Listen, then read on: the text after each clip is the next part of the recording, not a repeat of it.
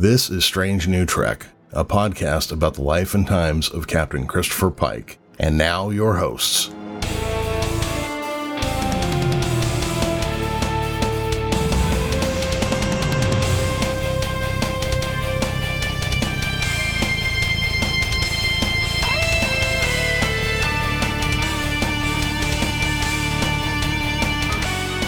Space is very dark and full of mushrooms. Stardate Discovery Season 2, Episode 3.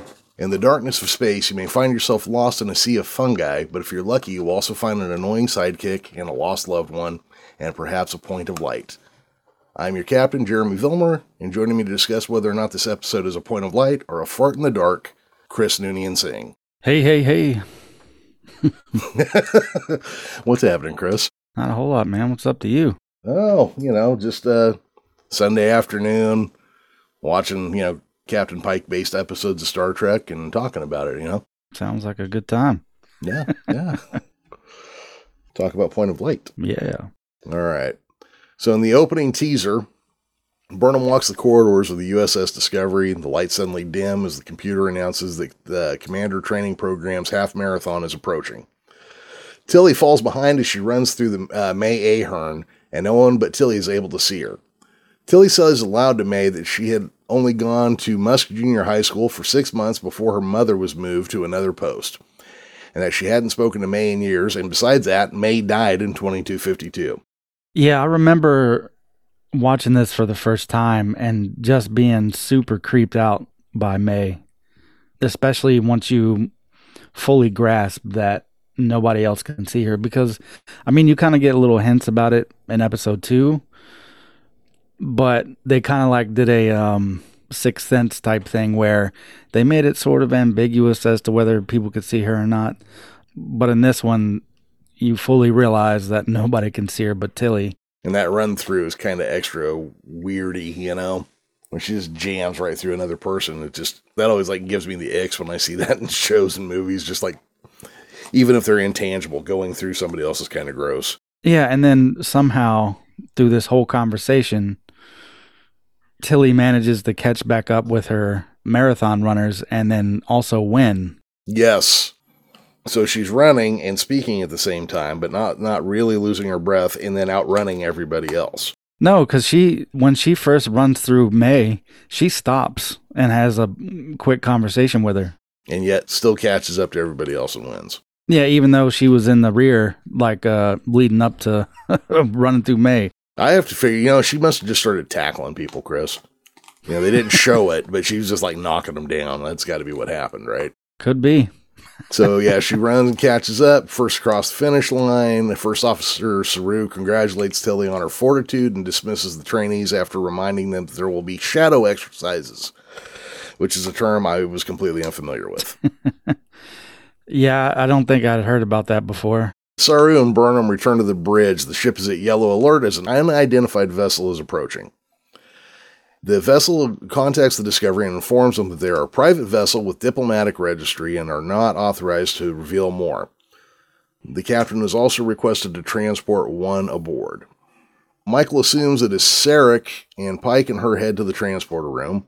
Pike speculates that Sarek may be there for another reason. He had informed Starfleet Command of Spock's drawing of the 7 signals in his confinement at Starbase 5, and believes word may have reached the ambassador. While Burnham reassures Pike that he did not betray his friend by following protocol, Pike remarks that that's easy to say and harder to believe. I still have questions about Spock and Pike's relationship. Are they as tight as Kirk and Spock? Because it kind of seems like it. Yeah, that's the impression I get too. I don't think Spock would take issue. Well, the Spock that we already know, I don't think he would have an issue with Pike doing what he did with reporting stuff like that. And movie Spock definitely wouldn't. No. In fact, movie Spock would expect him to report that. Yeah. When the person beams aboard, it turns out to be Amanda Grayson, Sarek's wife, Spock's mother, Michael Burnham's foster mother. I was half expecting Winona Ryder, I'm not going to lie. You know what, though? It's Mia Kirshner playing her here, right? And she kind of looks like Winona Ryder. Yeah, a little bit. But yeah, that would have been cool if they could have got Winona Ryder just to kind of keep a visual constant, That would have been kind of wild. It was Jane Wyman that played her on the original series. I think that was the mom from Lost in Space or something, too, you know? She was kind of old in the original series, wasn't she? Yeah, she was. She was older. Amanda and Michael embrace, and Amanda tells her not to react. Spock needs their help, and Burnham is the only person Amanda could turn to. So that's our teaser, even though I would have called that Act 1, but, you know, that's our teaser breakdown. Well, yeah, so the wiki breaks it down like that, but if you really notice, there's like an A and a B story going on here at the same time. All this stuff with Spock, and, well, I guess there's even a C story. The A story is kind of in the background. That's the stuff with Spock. Then the B story is probably Tilly and May. And then the C story is where Act 1, well, where the wiki says Act 1 starts. So given all the plots and subplots going on here, it'd be real hard to break it into acts. One of the things I liked about Star Trek The Next Generation is their act structure was always very much, you know, whatever happens, commercial break, that's Act 1. Whatever happens next, commercial break, that was Act 2. Very consistent. I always liked it because hey, here's your setup, here's your danger music, there's the first commercial, Act 1 is done. Okay, L'Rell, the Klingon Chancellor, addresses the High Council, which looks a bit more Klingon now than they did last season. Oh, yeah, that's borne out in a conversation Ash and Michael have about the Klingons growing their hair back, finally. Yeah. So they kind of lessened the makeup a little bit. They kept, like, some of the different coloring that they put in. But they gave everybody long hair and mustaches and kind of went a little bit yellow peril with the looks a little bit. Well, look, that's where the Klingons kind of came from. They were a cross between communist fear and yellow peril. She shows a projection of the new D7 cruiser, a ship meant for a unified Klingon empire, not house-by-house combat. Yeah, definitely a ship that we are used to seeing now.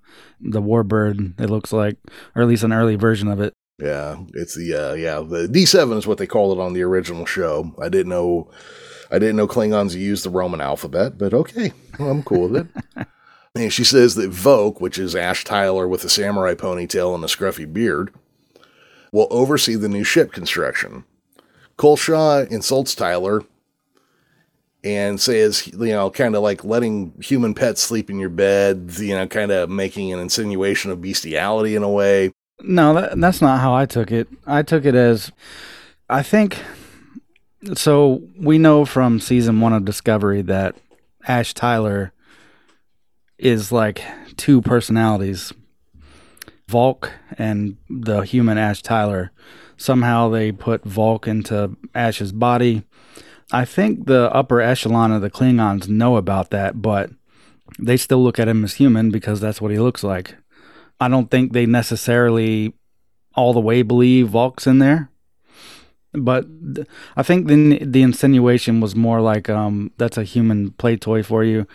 He should be in the bedroom, not out here doing this. Oh, see, and the way I kind of read into it, because you remember the previous season, they ate Captain Giorgio, and now they're talking about a human pet. And I was thinking of it, you know, they're kind of pointing out the species difference here, like almost like, you shouldn't be running around things outside the bloodlines, basically, you know, from different worlds. And maybe I read into it a little too far. I just got it as, because her and Volk had a relationship, and now Volk's inside Tyler, they understand that she probably uses him sexually too, and to keep him in her bedroom for that purpose and not out here doing the political stuff.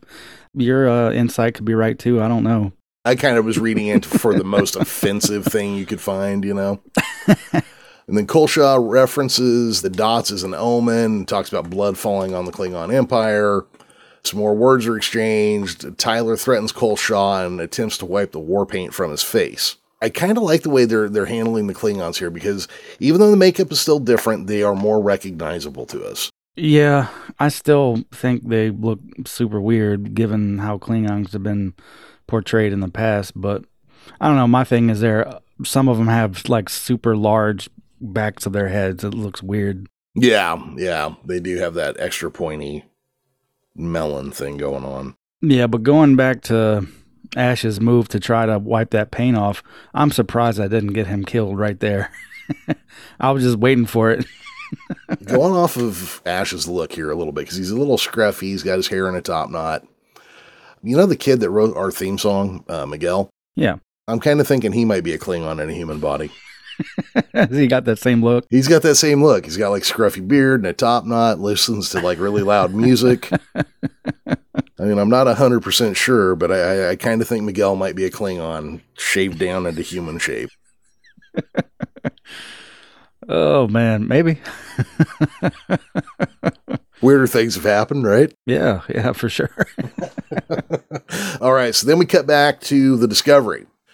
Burnham and Amanda discuss the 7 signals. Amanda reveals Sarek told her about them. Amanda had gone to Starbase 5, and no one would give her an update on Spock or let him see him or give her his personal effects or anything. So she did the only thing a mother could do in that situation. She stole his medical records. Then we cut back to Kronos. Laurel's uncle, whose name I cannot pronounce, Ujili, I think is what it is, but I'm not 100% sure on that pronunciation. That's close enough, man. But it's Laurel's uncle. He arrives at the Chancellor's residence and refuses to engage with Tyler. Tyler vents his frustration that despite everything he's done in her cause, the other members of the Klingon High Council still don't see him as a true Klingon. Laurel counters that it shouldn't matter what other people think, it should just matter what she thinks. Sounds like a little bit of abusive gaslighting to me, but what the hell? Well, the conversation you're talking about happens after Tyler's meeting with Laurel's uncle. So Tyler's complaining that every time he walks into a room where Ujili, I guess that's where we're going to go with for his name. Every time he walks in a room with Ujili, everybody stops talking.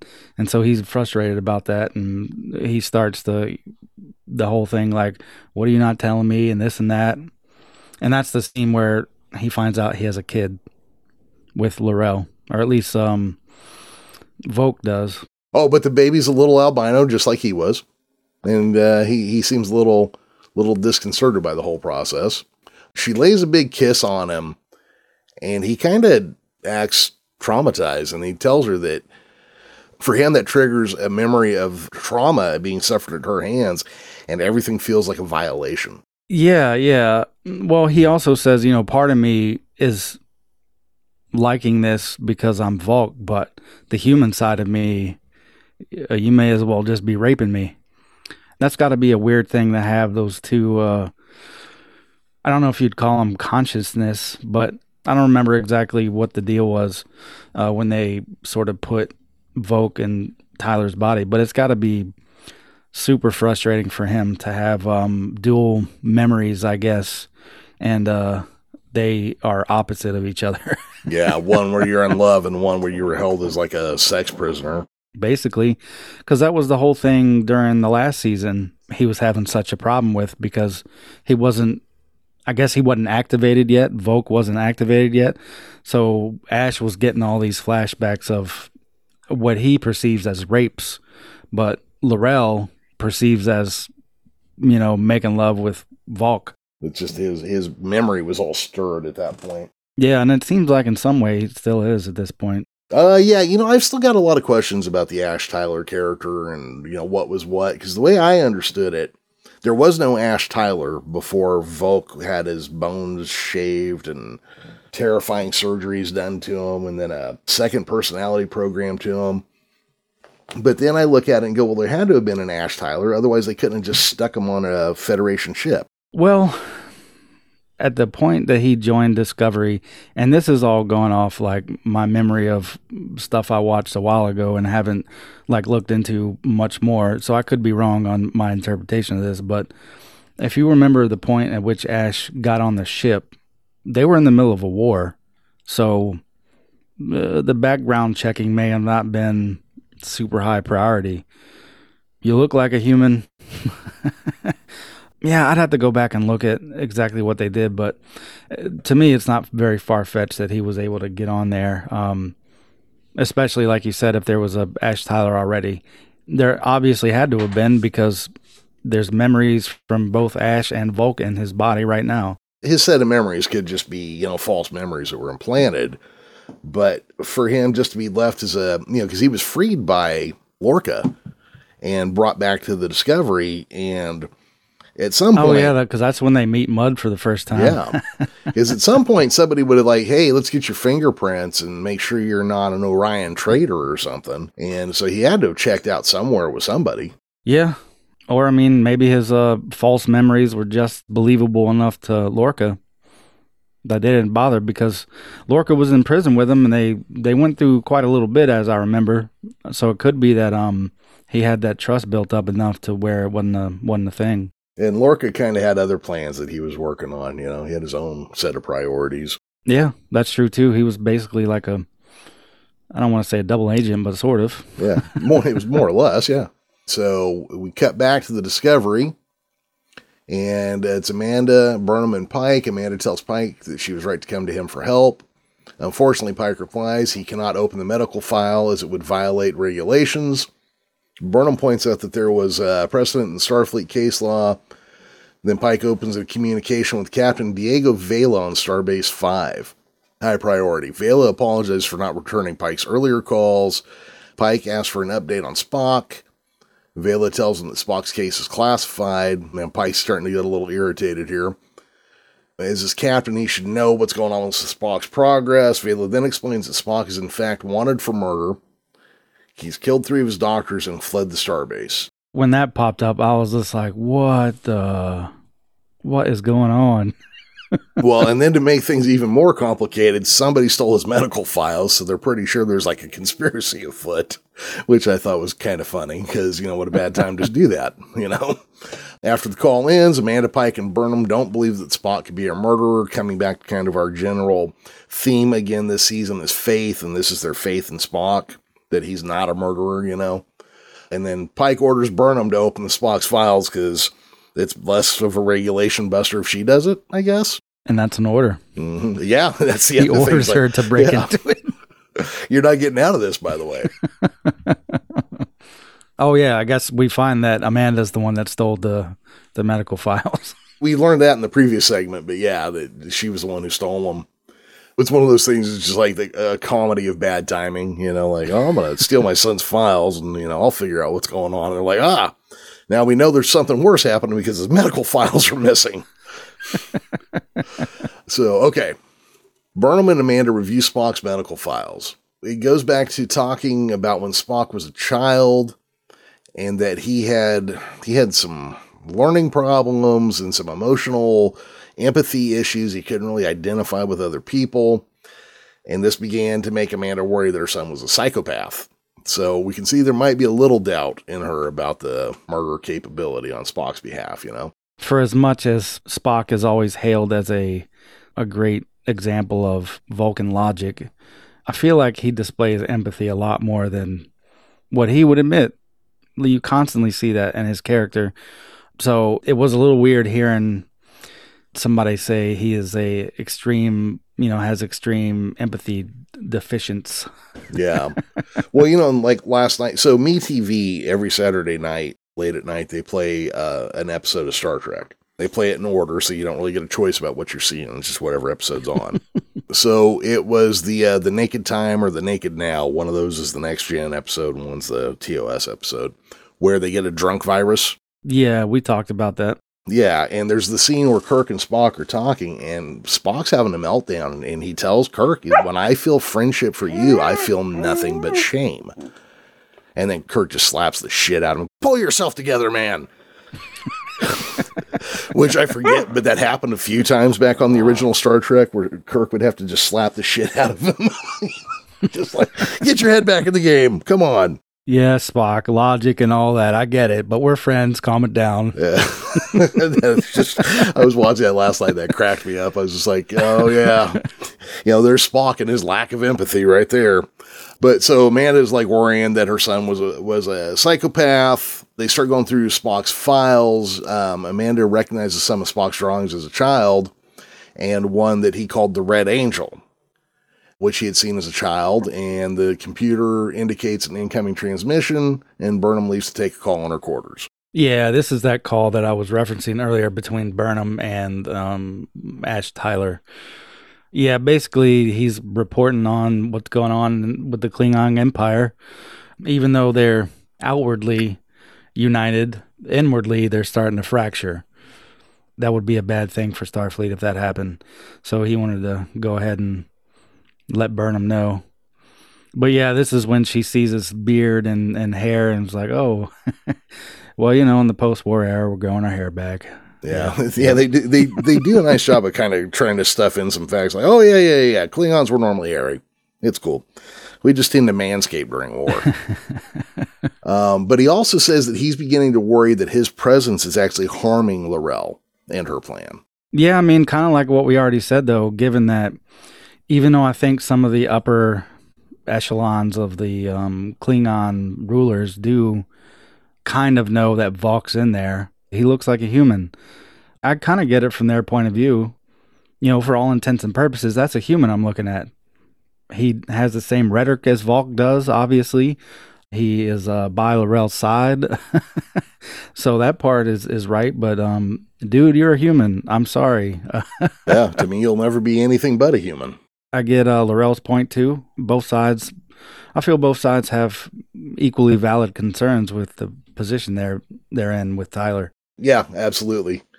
I mean, yeah, it's kind of a small background story, but it is an interesting story, kind of where they're going with this and how it turns out, Back on the bridge of the Discovery, and Saru welcomes the trainee candidates to the shadow test, this infamous shadow test. That's what that means. Yeah, this infamous shadow test, yeah. Because when you said it before, I was like, yeah, I heard it in the episode, but I already blanked on what it is. But yeah, that makes sense now. They're the shadow officer. Yeah, because when they first said it, I'm like, what is that? It's like that part in Link where your own shadow attacks you, Or some Candlestein activity. Yeah. Tilly is nervous and extra edgy because of May, and she, of course, gets paired off with Captain Pike. And he can tell he's really trying to, let her relax and chill out and, do whatever.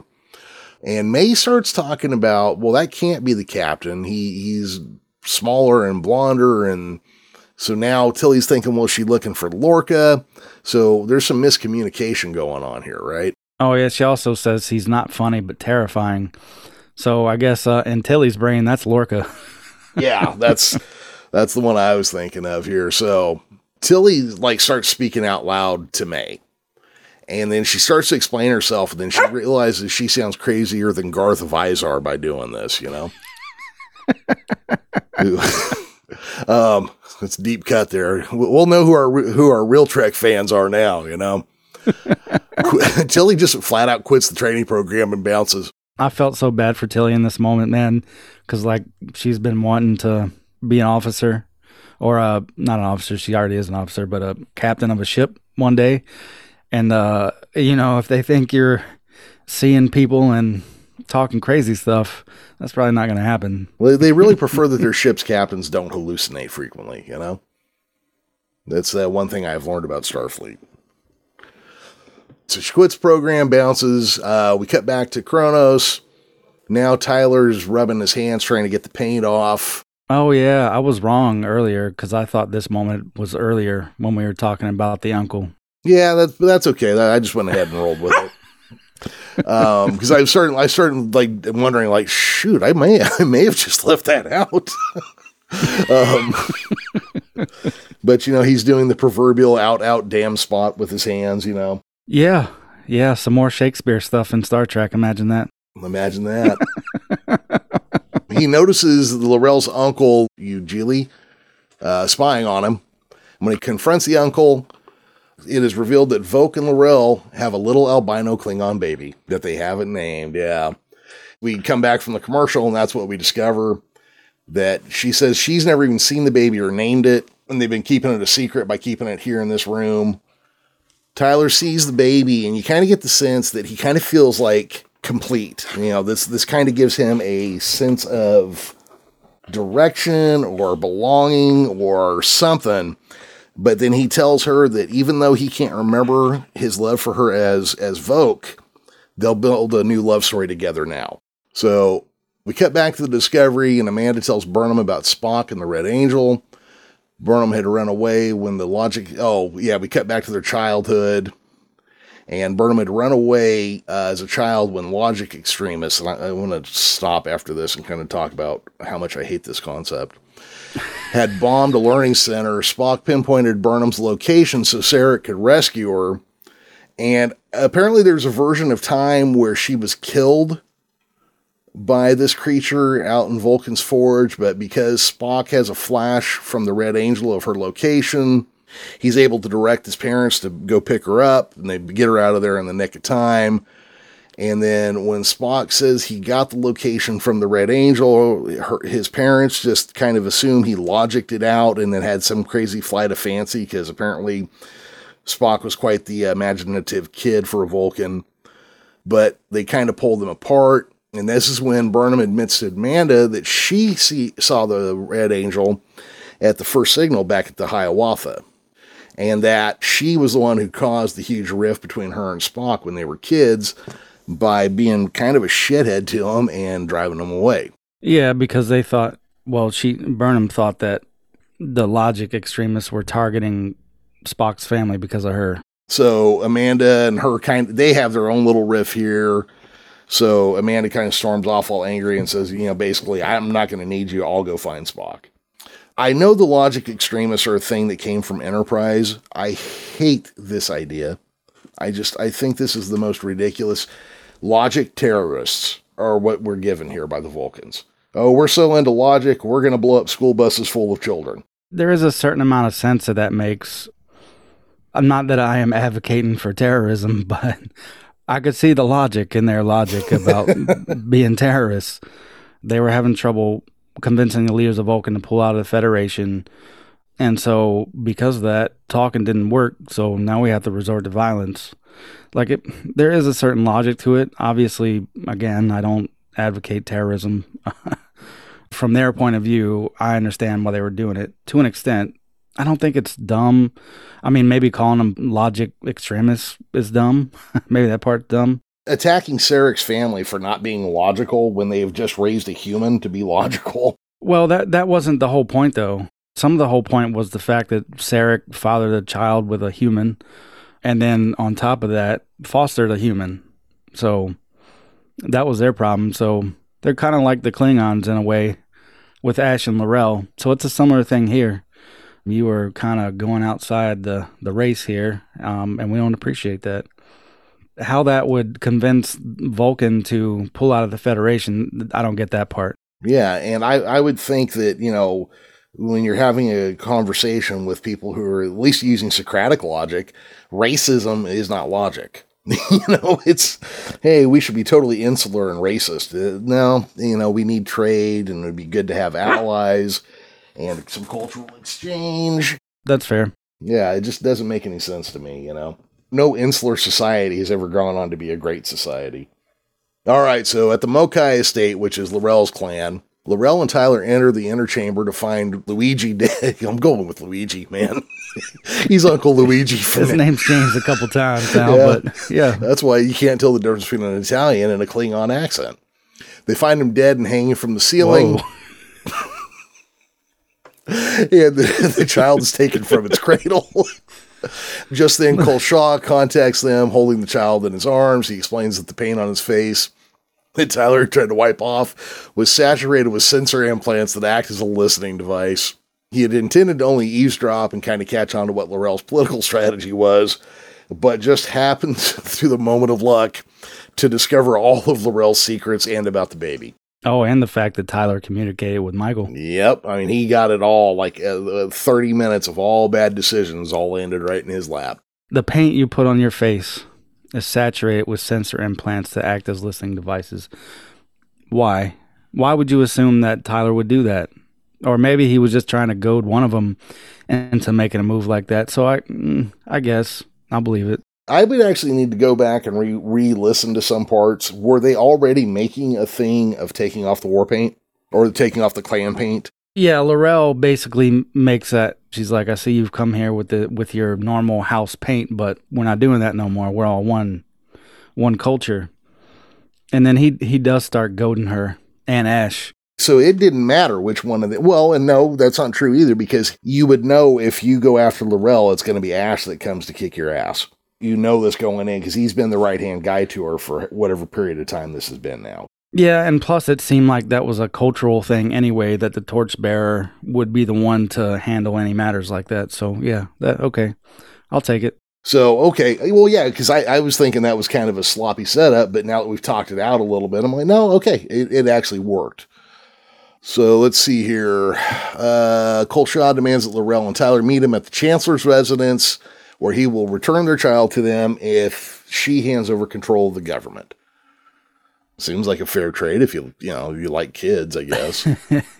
Tilly enters the quarters she shares with Burnham. Burnham looks like she's been having a little crying fit there of her own. Burnham says Sarah has been trying to get a hold of Tilly. Tilly catches her up with what's going on and says that she's been seeing ghosts ever since the accident with the meteor. As she begins to cry, May gets confused, and then Tilly tells Burnham that May doesn't know what crying is, and this like flips a switch in Burnham's head. She's like, you show me a teenage girl who's never cried. And then Burnham goes, you don't need sickbay, you need Stamets. Dr. Stamets, microcologist MD, or whatever that is. He's a mycologist. Yeah, he's one of those. Or astromycologist, sorry. Yeah. So we cut to the Chancellor's residence. Cole Shaw holds out a document of abdication. Laurel reminds him that she is still Chancellor. He dismisses her as a Federation puppet. A creature who lies with humans. See, this is where I started getting the bestiality thing started to hit me. Was he accuses her of being a creature that lies with humans. I don't know, I guess maybe racist would be better than bestiality is the proper term. Yeah, I think that's the word I took issue earlier when you mentioned it. Speciesist, I guess, would be the more correct. Yeah, because a Klingon would look at a human as below them and on the hierarchy, I guess. So, he wants her to sign a document abdicating power, and she basically realizes that once she signs that, he's going to kill them. So she says, you better kill us both, because either one of us live through this, we're going to hunt you down like a dog and, kill you. Then a fight breaks out, and Laurel and Tyler, they do pretty good. They hold their own pretty well here for going against some bodyguards and stuff, but Cole Shaw has some weird little paralysis machine that I've never seen in Star Trek before. I think they had stuff like that in the Mirror universe in Discovery Season 1. Oh, could be. Maybe they did. Which makes sense when you see who comes next. Right, yeah. So he captures them with like a paralysis device, and basically it's gonna strangle them. They're gonna just not be able to breathe. So he walks over, cuts Laurel's hand, gets a fingerprint on the abdication.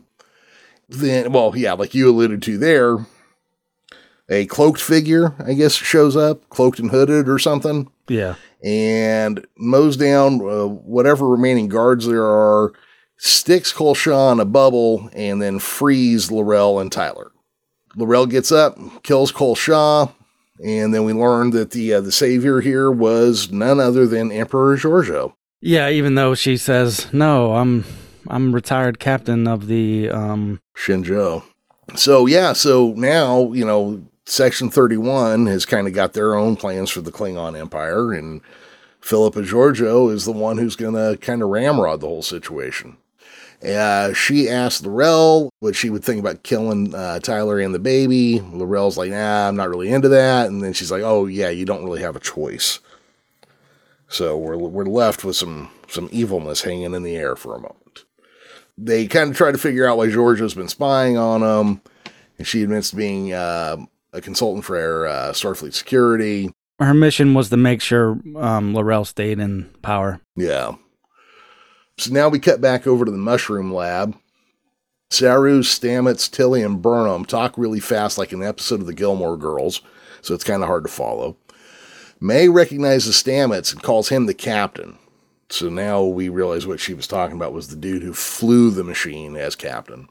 They're trying to figure out how Tilly may have been infected by a fungi.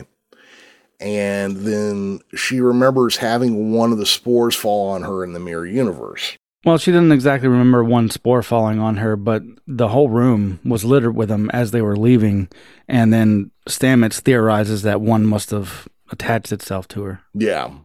So she got hit with spores in the Mirror universe, and we're pretty sure that that's where they came from. She wants it removed. May's kind of fighting with him. He's going to use the dark matter to pull it out of her. They get it out of her, and they secure the fungi in a quarantine force field. Now we cut back to Kronos again.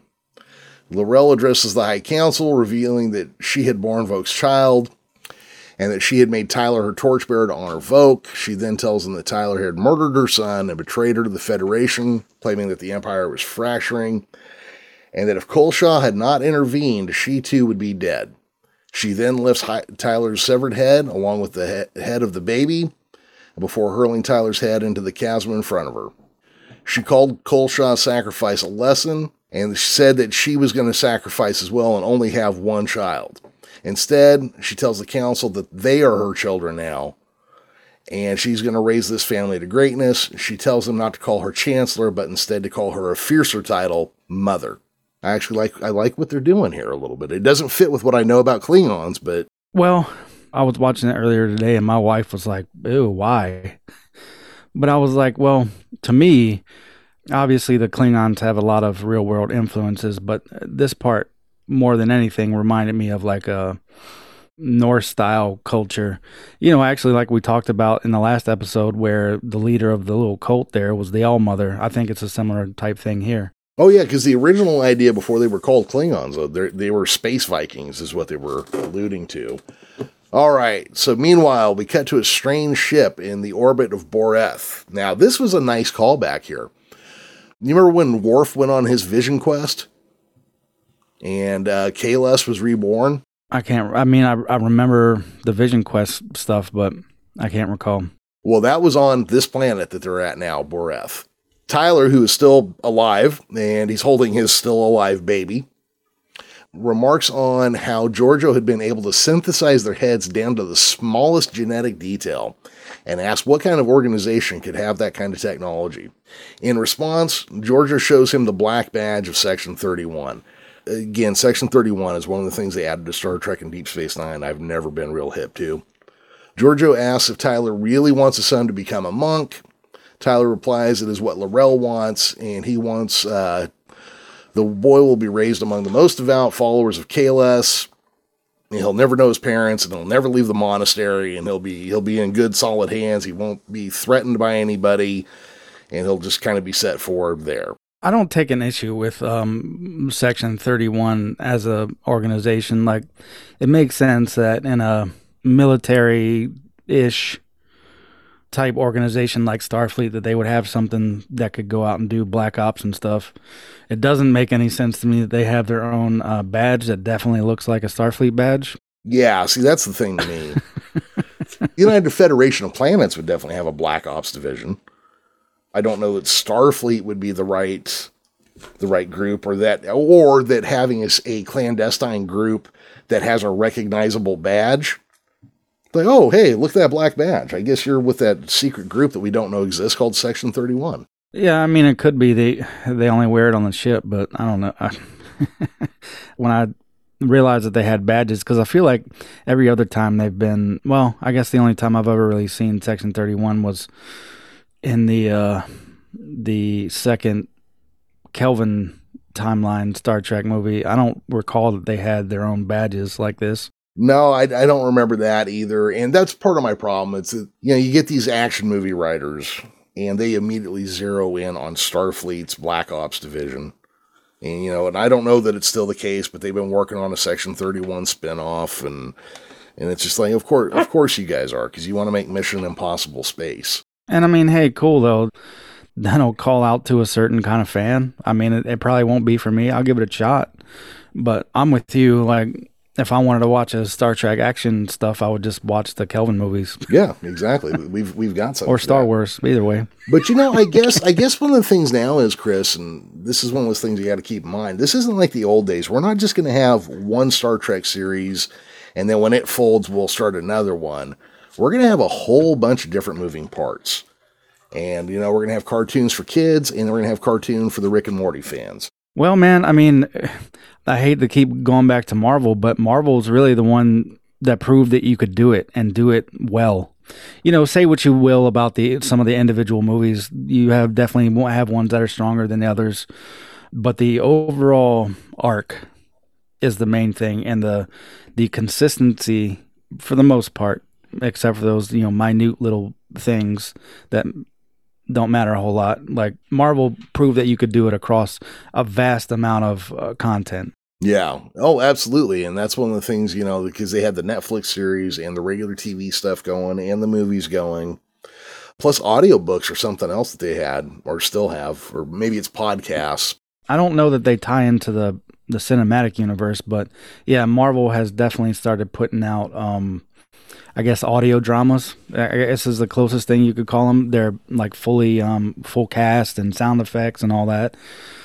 Big productions, actually. They have one about Wolverine. They got another one about like the older Star-Lord. I'm sure there are a couple others that I'm not thinking about, but yeah, mainly I'm talking about the MCU. No, but you're right. They're the ones that have all the moving parts that they've more or less, there's been a few slip-ups, but more or less they've kept it all coordinated. Yeah, even through different writers and directors and all that. I don't know what happens to the MCU if Kevin Feige ever leaves Marvel, but it seems to be rest on his shoulders as far as all that continuity. But regardless, I don't know why DC doesn't look at that and follow suit, but that's a different podcast. Yeah. But anyway, yeah. So I'm fine with Star Trek doing this. This is another one of my favorite IPs, so I'm here for all of it. I was just thinking, now that we're going to have so many different things and they're going to rotate, because I think we'll hit the point where we probably have Star Trek throughout the majority of the year, but it'll be different stuff as it goes.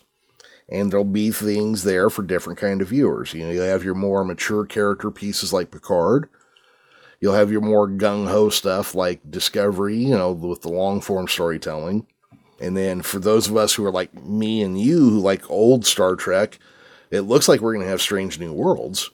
And for the guys that want Fast and Furious in space, there's going to be Section 31. Yeah, I'm here for it all. Yeah, I was going to complain, but you know what? Now that I'm saying it out loud to you, I suddenly go like, oh, but there is a way for this to work. And again, like with the Marvel stuff I was talking earlier, if I see a little snippet or a picture or something of something that hasn't come out yet, obviously my first instinct is to complain about it. But then I'm like, okay, nope, this is Marvel. They have a proven track record, so let me not freak out about this, because I assume once we see it in practice, it's going to be good, or at least, not terrible. So Paramount so far has my trust. So Giorgio then remarks that Tyler should stick around with her band of merry misfits. From the upper deck, Leland orders the helm to go to warp. He remarks that Control values Tyler's skill, but her recruiting speech needs some work. Giorgio tells him not to give her any notes and that Tyler was in. Did you find her saying don't give me any notes, does throwing that kind of showbiz lingo in there pull you out? Because it does me. Not really. Because, Giorgio is a part of this organization on her own terms. And while Section 31's mechanisms might line up with hers sometimes, Giorgio is still her own thing. So she's not sure, you're my captain, but I'm not trying to take no orders from you. I got the man, so shut up and color. That's the way I took it. That's fair. That kind of covers it. Overall, what'd you think of this episode? I thought it was real good. The stuff with Tilly is starting to ratchet up. Even though the thing was pulled out of her, that's not the end of that whole situation. The stuff with Spock is still puzzling at this point. The first time I watched this through, I couldn't even begin to speculate on what was going on with him. Because it was just like, wow, all this stuff is so out of character for what I know of Spock. So I'm not sure what the heck's going on right now. When I first watched this, I don't think I knew that Spock had been cast by this point. I still thought we were never going to see him. I thought it was going to be like Supergirl in that first season where she'd talk about her cousin and they'd show a guy wearing a cape in silhouette, but you never actually saw Superman. I was kind of wondering if they were going to do that. And then as we learned, no, we meet, we meet the old Enterprise crew, person by person. And I was pretty excited by that. I like this episode. I'm kind of hit and miss with Klingon stuff. When I was younger, I liked the Klingon stuff quite a bit. But then as I aged, I kind of realized it's kind of like Nietzschean philosophy. Like to a teenager, it's really cool. And then you hit you hit adulthood and you're kind of like, oh, that's kind of dumb. And then you get a little bit older than that and you realize, you know what, I didn't read it right either one of those 2 times. And it's okay. Yeah, aside from what they physically look like, I really dig what they're doing with the Klingons here. Yeah, it's an interesting spin on it, finding out that there was this mother character. I don't know how much more of this we're going to see. Yeah, me and my wife were talking about that today. I hate giving spoilers for Discovery, but if you have not seen past season 2 of Discovery, I guess don't listen to the next 30 or 40 seconds here. But once they get in there, the time travel stuff, I was kind of wondering, like, how's all this going to play out? That me and my wife were talking about. I was like, you know what? I bet Pike kind of gives a continuation on what's happening in this timeline, at least somewhat. It has to, because the Klingons play such a big part of, well, at least they're setting up the Klingons to play such a big part of what's going on in the Federation down the line. So I got to think that some of this stuff we're seeing right now will get touched back on in Strange New Worlds. Yeah. Oh, yeah. I would have to think so. I mean, I know they're going to do a lot of exploration, which is what I'm looking forward to. But they're going to have to talk about what's going on in the bigger universe as well. Yeah, I don't think you'll ever get like that true Planet of the Week stuff like we got in TOS. I still think you're going to have these season arcs as well. I could be wrong, but given the way storytelling is done today, especially with like the TV show type format, I don't think you're going to get a straight Planet of the Week thing like we got with the original series. And I mean, even then, there was some little longer arcs there, but not much. So yeah, I think we're gonna see. I think we're gonna see stuff like that, especially how the Enterprise fits in with the Federation at large. But obviously, I hope the emphasis is on that Planet of the Week stuff. But I'm also hoping there's like some little arcs playing out in the background too. Well, they're gonna have to do character arcs and that sort of thing. They've already programmed Pike. He knows what's going to happen to him. That's kind of an interesting thing. I don't know how I feel that's going to work over the long haul, but he knows that after he's promoted to fleet captain, he's going to get fried in a Class J cruiser exercise ship. And it's just kind of an interesting take, Yeah. I can't wait till we get to that episode again, because that's something I'll want to revisit as far as like the conversation around what he saw. But yeah, overall, I like this season. I like where the storylines that are going on. So yeah, I liked it. Yeah, no, I'm good with it. I never hated Discovery as much as some of the people let on, and I was actually really excited by season 2 with Pike coming in, because again, I've had this interest in Pike as a captain since I was a kid, and holy cow, here we're going to see some stuff he did, Well, Chris, I guess I should probably wrap it up. So, where are we headed next week? Yeah, so next week, Pike is investigating a murder in an unhealthy city. His ship is destroyed by a monstrous time machine, and with the help of an uncultured archaeologist, he must journey into the void in order to save his children. That sounds like a great episode. I can't wait to check that one out. All right. Well, everybody, if you like what you heard or didn't like what you heard, you got something to say to us, hop on over to strangenewtrekshow.com. We got a number of ways to reach us there. I want to give a big thank you to Miguel Esparza for doing our theme music here at Strange New Trek, and we will see you on the next Planet of the Week.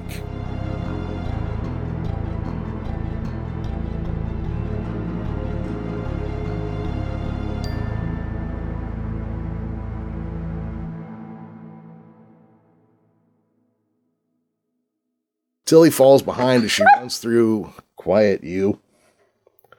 They shouldn't allow dogs on starships. That's all I'm going to say. That Jonathan Archer, he started a real problem.